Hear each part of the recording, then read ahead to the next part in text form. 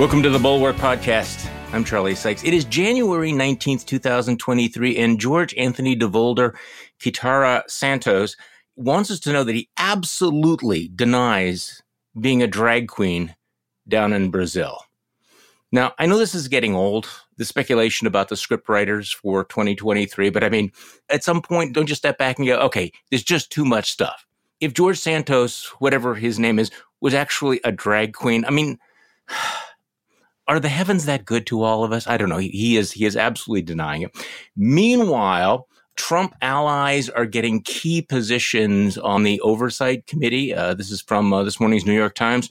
Several of the most extreme Republicans in Congress and those mostly closely allied with Mr. Trump have landed seats on the Oversight and Accountability Committee, the main investigative organ in the House. From that perch, they are poised to shape inquiries into the Biden administration and to serve as agents of Mr. Trump in litigating his grievances as he plots his reelection campaign. Interesting. Kevin McCarthy, who of course made all sorts of concessions, apparently one of them was to name Marjorie Taylor Greene, Paul Gosar, Lauren Boebert, and Scott Perry to this committee, the number one investigative committee. Really, if you wanted to put together a group of deplorables who would probably put the Republicans in the worst possible light, I don't know how you could do much better than all of that. So we have a lot going on. We are joined today. We're very fortunate to be joined by Mike Schmidt, Washington correspondent for the New York Times, winner of the Pulitzer Prize, author of Donald Trump versus the United States. And that book's paperback edition is out this week and includes a new 12,000-word afterword, which is basically a biography of General John Kelly and details of his time as Trump's chief of staff. So, first of all, good morning, Mike. How are you? Good. Thanks for having me. Although it does feel like we are going to be caught in this time loop of cleaning up the mess of the Trump years for the rest of our lives. Do you feel that way sometimes, Mike? It's all I do. We're still here in with the mop out in the aisle, cleaning up what's left of the Trump administration.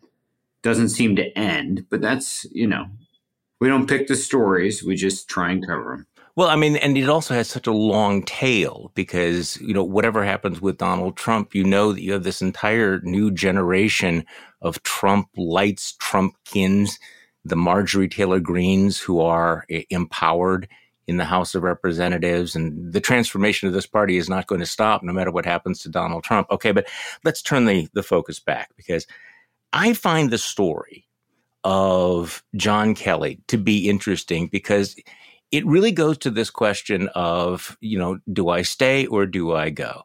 Is it better for me to be in this shambolic administration because the alternative would be worse? Can I make it better? Or am I simply complicit in all of this? And John Kelly basically is at the center of all of this. So your new afterword starts back in July of 2017, long time ago, 6 months into Trump's presidency. Kelly had been the Secretary of Homeland Security, and Trump starts pressuring Kelly to make him chief of staff, and Kelly doesn't want the job. So, Mike, tell me about that, the Trump pressure campaign to convince John Kelly to leave Homeland Security and to come and take Reince Priebus's job. So Kelly had found himself in Trump's orbit because he basically said, I would work for any president. And he thought that Trump's rhetoric on the campaign trail was something that was more for show and for votes and would be tempered once he came to Washington and was sobered by the office, the institutions of Washington, and the guardrails that come with it. What happens is that the Trump presidency begins in as chaotic fashion as possible, and Kelly's taken aback by it. But he thinks that Trump's problems are about process and staffing. Trump just needs to be staffed better. He just needs to have a process around him, and he'll be better off. And he's telling Trump this in the first 6 months of the presidency. And Trump is saying, well, why don't you come and do that for me? And, in Trump's administration, Kelly was probably best equipped to do that. But what happens is that Kelly says, look, I have a really important mission at the Department of Homeland Security. In some ways, it was sort of a dream job for Kelly to have a cabinet post that had a national security mission, that had something that was central to the country's security that he was in charge of. He said, look, you ran on immigration. We're here trying to deal with that issue. Let me be. And Kelly didn't want to go to the White House. He knew that the White House came with political baggage that he hated. Kelly was truly a four-star Marine general that believed in the civilian military divide. And although he was in a political position as a cabinet secretary, the White House would be a different entity completely politically. And he'd be going to work for essentially the most political president in American history, someone who had no real core beliefs, but in the process had taken on a lot of accusations of wrongdoing, was accusing people of other things, just really sort of politics at its most basic, darkest fashion. And Kelly's trying to stave this off and tell Trump that he doesn't want this. And what happens is that in this back and forth between Trump and Kelly thinks that he's kind of, kept Trump at an arm's length distance and talked him out of this. And Kelly learns via tweet that he's become the White House chief of staff. Which, of course, is the way things should be done, right? Your analysis, though, of Kelly as a military man and what he was thinking. So he's looking at the chaos of the administration, and he thinks it's not necessarily Trump, it's the people around Trump. He thinks Trump needs a strong leader to impose discipline. He's a military guy. When the president asks you to do something, you do it. But I thought it was interesting that as somebody who had studied military history, Kelly was worried that, this chaos could result in absolute disaster. I just want to read something you wrote here. To Kelly, it was simple. A vacuum of leadership was clearly emerging around Trump, where he did not have sober and well-informed people who could provide him with the best information so he could make the right decisions. And when such a dynamic exists at the top of the American government, it has the potential to destabilize the world order and lead to destruction and death. So Kelly was worried that this could lead to what? That what would happen if there was a natural disaster or a terror attack? What would happen? So you have a president of the United States who Kelly from the Department of Homeland Security, a little bit on the outside looking into the White House, thinks he doesn't have the right people around him. He doesn't have the right process. And if he doesn't have the right process, the right options are not going to be brought to him, and he's going to make a mistake. And being president of the United States means that every, so often you have to make that huge decision about what to do on a national security matter or in response to a natural disaster. And he thinks that Trump is in a very vulnerable position because he doesn't have that process around him. He's not getting the best information, and he's not someone that is schooled in the ways of Washington and national security, and he can make a huge mistake. And this is what Kelly thinks the problem is he's coming in as chief of staff. You also have this interesting tidbit that I don't think I've ever seen before, that, while Trump was pressing Kelly to take the chief of staff job, he was also, what he was suggesting, that he also take over as FBI director after he fired Jim Comey? He wanted Kelly to take over the FBI and stay at the Department of Homeland Security at the same time, a move that led some of the administration to think that Trump was trying to sort of tie up Kelly in a way that would have hampered the FBI. I'm not sure Trump is that much of a six-dimensional chess player. It just seems like a bad idea more than anything. But in the process of this, Kelly says to Trump, he asked for his loyalty if he were to become FBI director. And that's important for two reasons. One, it's just an extraordinary thing for a president to ask of a potential person that would run the country's top law enforcement entity that was investigating the president and his ties to Russia and whether he obstructed justice. And on top of that, it echoes things that he said to Jim Comey about asking for Comey's loyalty earlier in the administration. And the thing that you have to wonder is that if he asked for the loyalty of Jim Comey and John Kelly, two people that if you knew anything about them, that probably wouldn't go over well. You don't need to really be inside their heads to know that that is something that sort of runs in the face of their core values. That if he's asking them to do that, how many other loyalty oaths do we not know about? Do you think John Kelly and Jim Comey are the only people that Trump asked for the loyalty of? You think those are the two? Those are the only two that we found? just happen to be the two people that sort of hold themselves out as sort of nonpartisans, that are national security focused people that believe they took an oath to the Constitution and not an oath to an individual.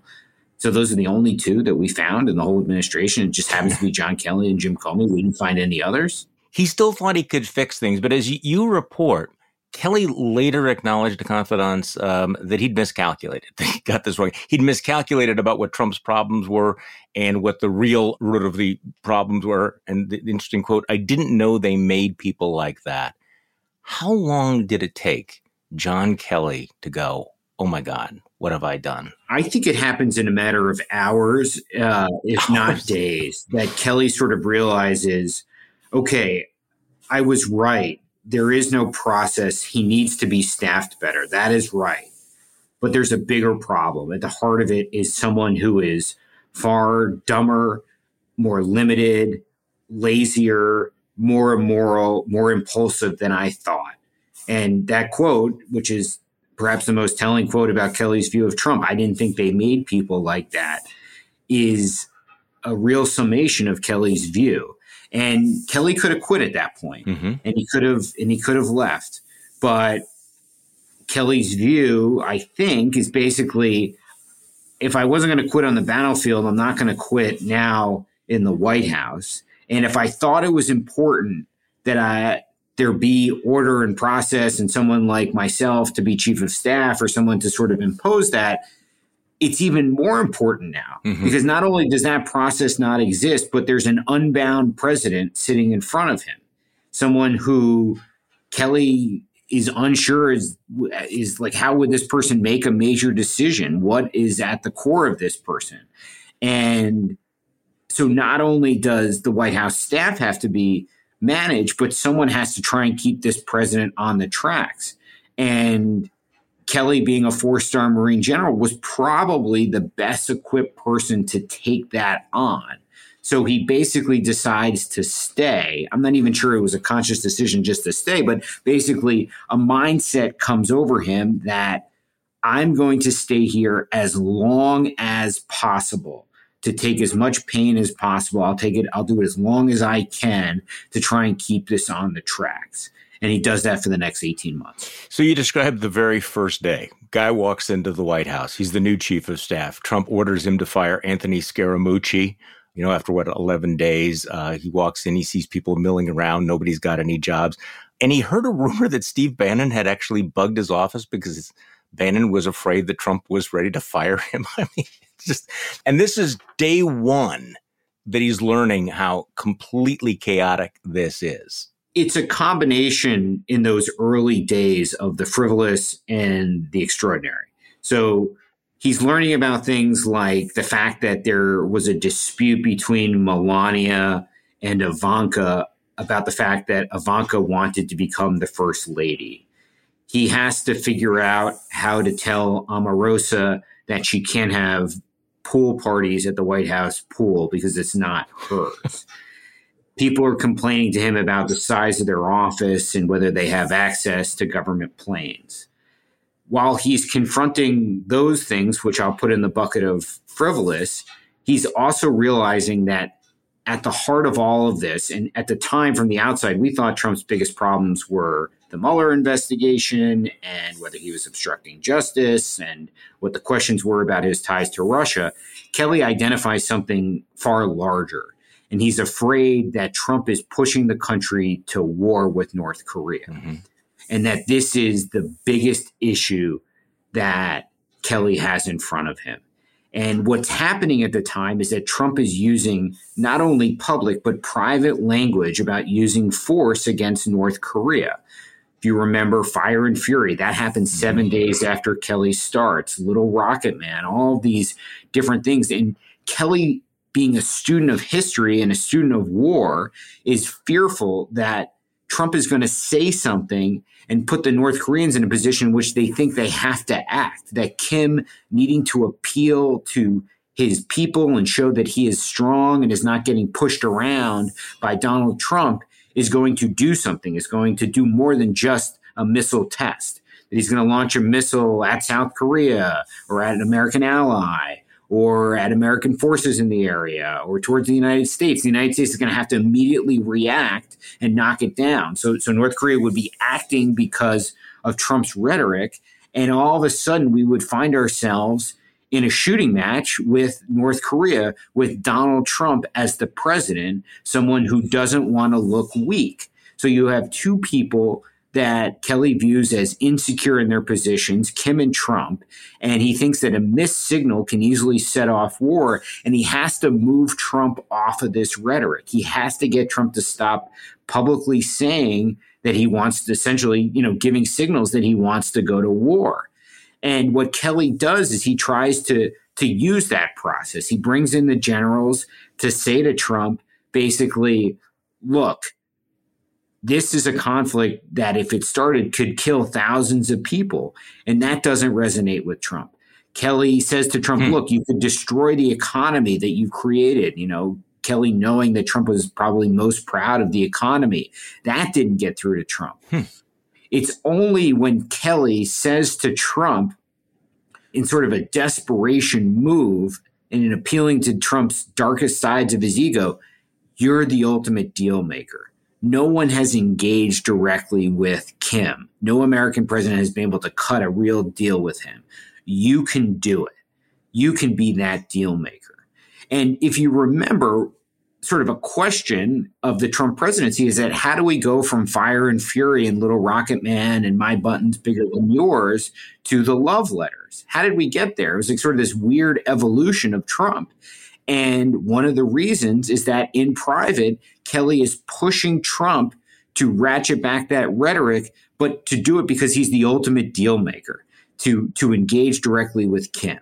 And Kelly knows that this is not going to lead to a denuclearized North Korea, but it's going to take us off this potential war footing and this situation where this public rhetoric is out of control. So John Kelly made himself or tried to make himself into a student of Trump's psychology to figure out what made this guy tick. So talk to me about that. He's trying to decode, what's going on inside this guy's head. He realizes that he's unlike anyone else he's done. So how does he go about figuring that out? I think that Kelly is forced to think on his feet. So you have to remember, in life, if you run into a problem and you're a regular person, there's other people you can call to help you, right?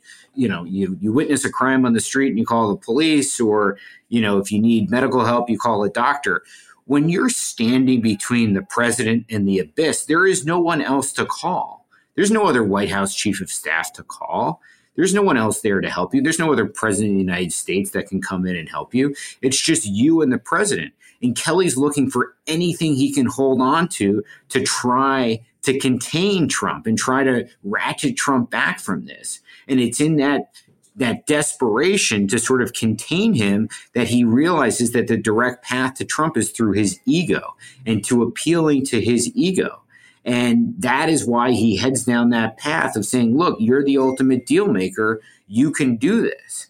And it's an important thing because it shows itself to be successful. Because Trump's rhetoric does change. And it's Kelly and Trump one-on-one. There was no one else who could really help Kelly. Sure, he had the other senior national security officials that were in his orbit and that were in Trump's orbit that were part of talking to Trump. But Kelly is spending more time with Trump in 2017 and 2018 probably than anyone else. Just drill down a little bit in some of the detail that you have in this afterward, the daily routine. Kelly comes up with a strategy that he thought would help create stability. And so he gets up every day at 3:30 a.m. And the first thing he does is he turns on cable news. Walk me through his early morning routine to be able to manage Donald Trump. Kelly knew that to deal with Trump was to understand what was on cable news in the morning. Most presidencies are thought out days, weeks, months in advance. They're planned down to, the 5-minute increments. In the case of Trump, it was just getting through the day. And the day was usually dominated by something that Trump heard on cable news in the morning.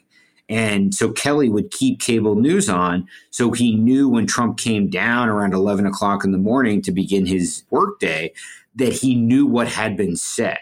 and he's watching shows like Morning Joe, a show that Trump insisted that he didn't watch. Kelly's keeping his eye on it because he knows that Trump is watching it and he's seeing what Joe Scarborough's saying, and he's trying to track with it. So when Trump comes down and the day is dominated by some angry tirade that Trump has about what people are saying about him, he has a familiarity with it, so he's not caught flat-footed. So while Kelly's taking the presidential daily briefing and getting up to speed on the problems facing the country, he's keeping his eye on cable news because he knows that that will probably be one of the predominant issues he deals with during the day. I think we'd known that, but you emphasized how strange it is that you have the president of the United States that really doesn't come down until 11 o'clock. And, General Kelly, who's a military guy, I mean, he didn't expect everybody to have the same kind of discipline, but this is what you wrote. Here was the president of the United States who was supposed to be solving the country's problems and taking in the best information so he could make the best decisions, coming to work an hour before most people began eating lunch and expressing no interest whatsoever in the greatest threats to the country. So he's working for a president who spends the whole morning just up in the residence watching television. That was Donald Trump's routine. Yeah. And I think that the thing that I hadn't appreciated was just how much the day was about just getting through the day. Yeah. It was like, how do you get through the day without Trump doing something illegal, immoral, or that damages himself or the country? And that was the goal. And that's how Kelly saw his job, and that it didn't allow for thinking much more beyond that because Trump was so engrossing and so difficult to manage. And there's a little bit of soap opera here as well. The relationship between Kelly and Jared and Ivanka. I mean, you write that Trump wanted Kelly to fire the two of them, send them back to New York. I don't want them here. They're a distraction. Of course, Kelly's understanding that if he fires members of the family, it won't end well. So, I mean, there was a little bit of, he had to deal with all the tension. He had to deal with the egos, the personality, the family members, the tension between Ivanka and Melania. I mean, it just sounds like it's just a nightmare. Yeah. And one of Kelly's biggest problems that he encounters in the White House is Jared and Ivanka in the later months of his tenure. And one of the biggest showdowns that he has is over Jared's security clearance, where he won't sign off on Jared's clearance. And he tells Trump that if you want Jared to have a clearance, you need to order me to do that. And we're going to document that you ordered me to do that because I don't think this should happen. And you're going to have to do that in order for him to do that because I and the other people that are in charge of security clearances here don't think he should have one. Do we know why the officials who were paying attention to this did not want to give Jared a security clearance? We know part of the story, but it's one of the stories that we don't have the full picture on still from the Trump administration. Yeah. We know that Jared had a lot of problems with his disclosure forms. There were enormous amount of amendments to them. Those in and of themselves raise questions among the people that do the background checks. On top of that, we know that there is something else that concerned the national security community that was relayed to the White House, that it's something that is classified that we've never been able to figure out, that also gave these people pause. Putting that aside, it's my sense that Kelly didn't think that Jared and Ivanka even had the basic qualifications to work in the government, let alone to have security clearances. He saw it as nepotism at the highest levels. And just from a basic, were they qualified sort of area, I don't think he thought they were qualified to be in the government.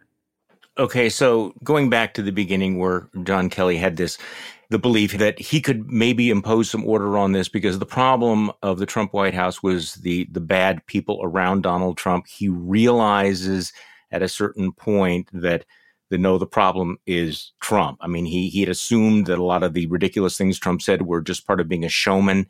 And then he realized he was wrong and that all of the chaos flowed from Donald Trump himself. So how did that happen? I mean, was that the first day? Was that the first week to realize this is it? This is not the people around him. He can't be managed. Yeah, I mean, it's not just the people around. It's not just the fact that it's that at the center of it is a force unlike anything that Kelly had seen before. Kelly had gone to war. Kelly had been part of the invasion of Iraq. He had gone to Iraq at the height of the insurgency there and tried to, deal with local sheikhs and win them over and try and bring some stability to that country. But Kelly had never seen something like the force that Trump was and the malign force that Kelly thought he was. And Kelly basically decides that I'm not going to run from this. I'm going to stay. And it plays out, in dramatic fashion to the point in which by the end of it, Trump and Kelly hate each other. Well, what's interesting is that Trump didn't want advice, even though he was completely uninformed and ignorant of so many things. He thought that he was the smartest guy in the room, and he refused to say, I don't know, I need advice, right? I mean, and as you point out, among the topics, Trump showed that he was, completely lacking in any real knowledge of foreign policy. We talked about North Korea. And you quote him saying at some point he asked, why the fuck are we in NATO? Which seems particularly ominous now, considering the importance of NATO. So talk to me a little bit about John Kelly encountering a president who was not only uninformed, but unwilling to actually acknowledge what he didn't know. Yeah, I think that for any president, there is a learning curve, right? And especially for an outsider like Trump, there would be some time that it takes to get someone like that up to speed and to educate them on the different ways. Being president is something you could obviously prepare and study for, but it's a job unlike any other. But I think that Kelly was shocked by the lack of basic knowledge that Trump had, the lack of curiosity that he had, and the fact that Trump thought he knew that what he was talking about on a range of things. That Trump knew more than, there's a quote in the section about how Trump thought he knew more than the geologists, that Trump professed to have knowledge that he really didn't. And that it wasn't just that he had a low baseline of knowledge of basic facts of American history and American foreign policy and how the government functioned, but also that he thought he knew so many things. So it was the combination of the two of them, I think, that was particularly scary to Kelly. Kelly has described conversations that he had with Trump where Trump expressed admiration for the loyalty of German generals to Hitler, which had to be a little bit rattling because Kelly had to inform him, that, first of all, they lost the war and some of them actually plotted to assassinate Hitler. Trump was weirdly fascinated with that period of history. I always hesitate to play that card, but he kept bringing it up, didn't he? There was a fascination with German history and with Germany, but in a way that was sort of looked favorably upon the way that they had done things at times in which no one else really views it that way.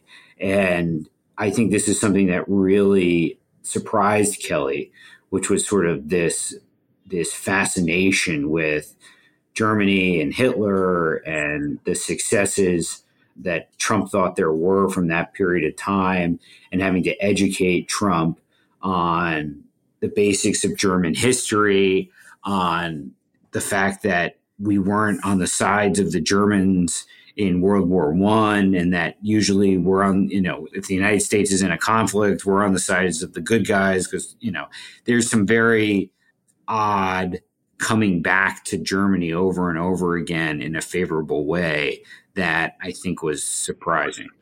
So let's talk about the death of John McCain. It's August 2018. There was a bipartisan outpouring of respect and grief for John McCain.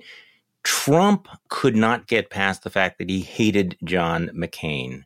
You tell the story about the back and forth between Donald Trump and General Kelly about how to handle and react to the death of John McCain.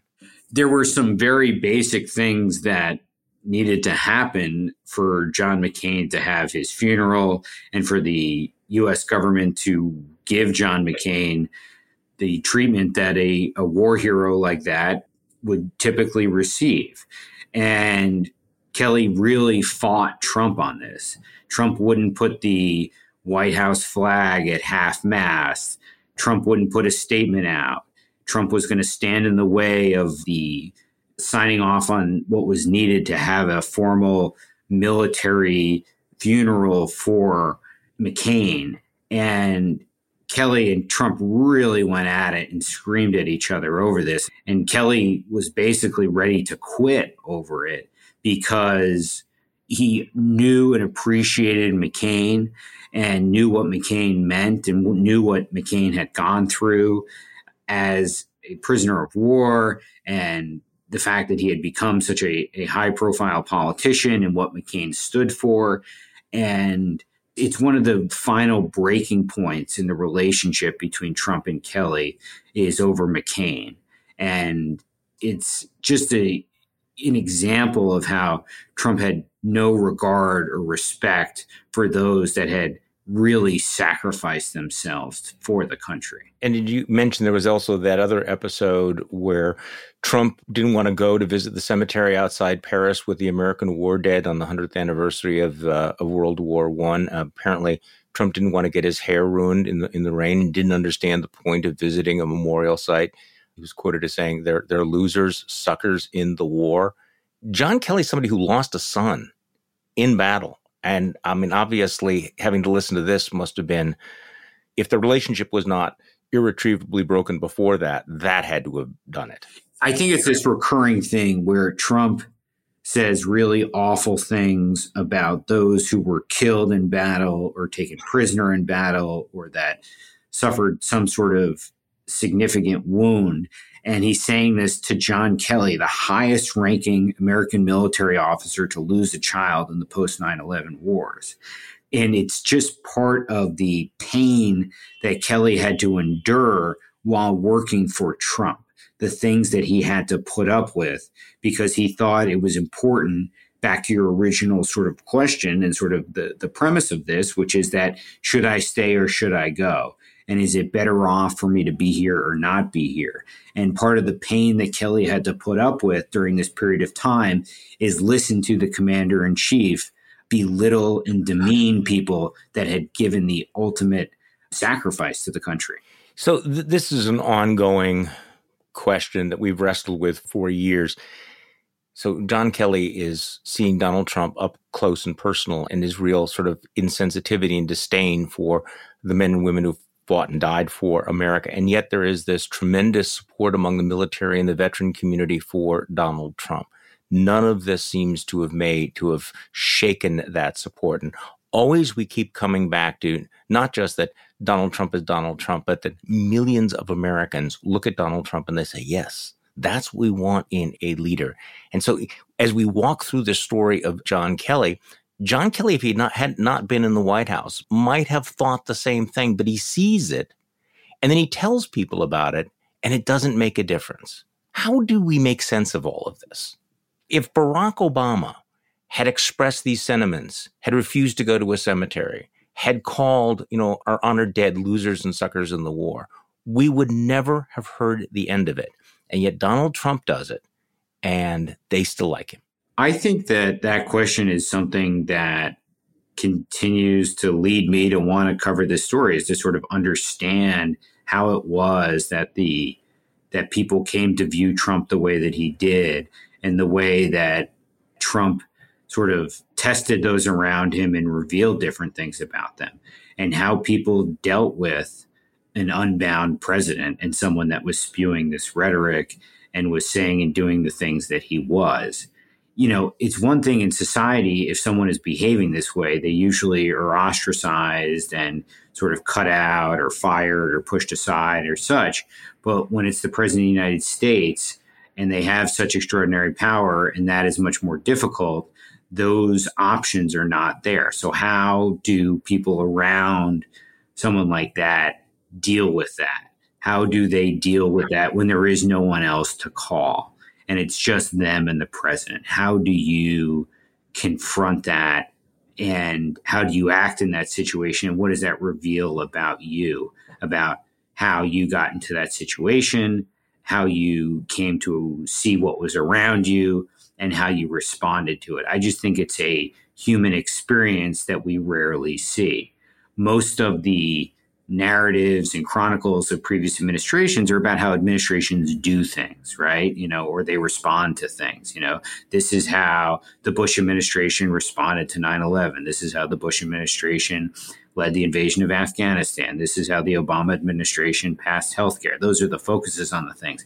This is something completely different. This is seeing into a side of politics, government, and human behavior that's just so different. And it's one of the reasons that I focused so much of my attention in my reporting, both for the newspaper and for the book, on those around Trump and how they served and how Trump tested them, how we saw them respond and what it revealed about them. And those people being, Don McGahn, Jim Comey, and John Kelly, the three primary ones. So General Kelly is done. And he's on the way out and he's advising Trump, don't replace me with a yes man, because if you do, you will be impeached. And of course, we know what happened then. Donald Trump then names Mick Mulvaney, and almost exactly a year later, Trump is impeached for the first time. Kelly, on the way out, says to Trump, don't pick a bootlicker. Pick someone that is going to keep you on the tracks. And if you don't, you're going to get impeached. And, critics of John Kelly, will say, he should have spoken out. He should have done more. That he should have left. All these different things. But At the end of the day, Kelly is sort of proven true in the most dramatic fashion, because it is in the months after Kelly leaves that he has the call with Zelensky that leads to his first impeachment. And while a lot of things went wrong in the first 2 years, and a lot of things that were major stains on Donald Trump and on the United States, there is a different tenor of the second 2 years from the first 2 years. There is a difference. Trump is impeached in 2019, and then 2020 into 2021, into January 6th of 2021 is something that is much fresher in all of our collective memories. And Trump's behavior, especially in 2020, is unbound in a way that is far different than the first 2 years. That's not to say the first 2 years that Trump was some disciplined president, some tactician, that it was only in the second 2 years that he went off the tracks. But the first 2 years are different than the second 2 years. So John Kelly is now telling his story. How outspoken has he been? What is he doing right now? So John Kelly is someone that took a different path than most people in the administration. He has not written a book. You don't see John Kelly on television. You don't see John Kelly writing op-eds. He's someone that's very difficult to find in those areas. He's not someone that's at Washington book parties and such. He's off doing the things that he wants to do. He didn't go out and try to immediately become part of the anti-Trump movement. He's not someone that has any appetite for partisan politics, and I think is deeply conflicted about the fact that he sees himself as a retired four-star Marine general, and that the divide between the military and the politics, partisan politics of civilian life, are something that he believes is incredibly important to the country and to, I think, to who he is. And because of that, he's someone that has not been a major public figure in the years after Trump left office. And he's not someone that Congress hauled up to testify. He's not been front and center in that sense. You're a student of history. I'm struggling to remember any other administration or presidency in which so many close aides of the president have come out and said, yeah, this guy's really a problem. He is unfit for office. He has become detached from reality. We're talking about chiefs of staff. We're talking about national security advisors, attorney generals, even if they might vote for him again, secretaries of state. It's an extraordinary list of people who saw Trump up close and personal, and in one form or another have said, this was really terrible, this was dangerous. And yet, among Republicans, it hasn't moved the needle at all. My guess is that from Kelly's perspective, and from other people like that, some of the reason that they may not be as forthcoming and turn themselves into sort of public attack dogs of Trump is that they would say, what else do you need to know about Donald Trump to make up your mind? We know more about Donald Trump than probably anyone else in modern American history. And we knew a fair amount of it before he was elected in 2016. So there's a certain part of the Trump story, and it's like, what else do you need to know, right? And sure, these anecdotes in this stuff about Kelly are new and revealing, but it doesn't open a new door into a part of Donald Trump that we didn't know about where. So the question that hangs over all of this and that I couldn't, shake as I was reading this is, clearly it's the story of, somebody who, thought that, okay, if we just gave him the good advice or surrounded him with the right people, that it wouldn't be so terrible. And then discovering, no, that's not the only problem. The problem is Trump raises the question, if Donald Trump returns to the presidency, who would he surround himself with in Trump 2.0? And I'm sure you've thought about this at all, because he doesn't want someone who's going to keep him on the track. He doesn't want somebody who is going to tell him no. He's going to make sure that he's going to be surrounded by, but what would a Trump White House in 2025 even look like? I think that one of the things that Trump interestingly struggled with was getting rid of people like Kelly. And it took him a fair amount of time.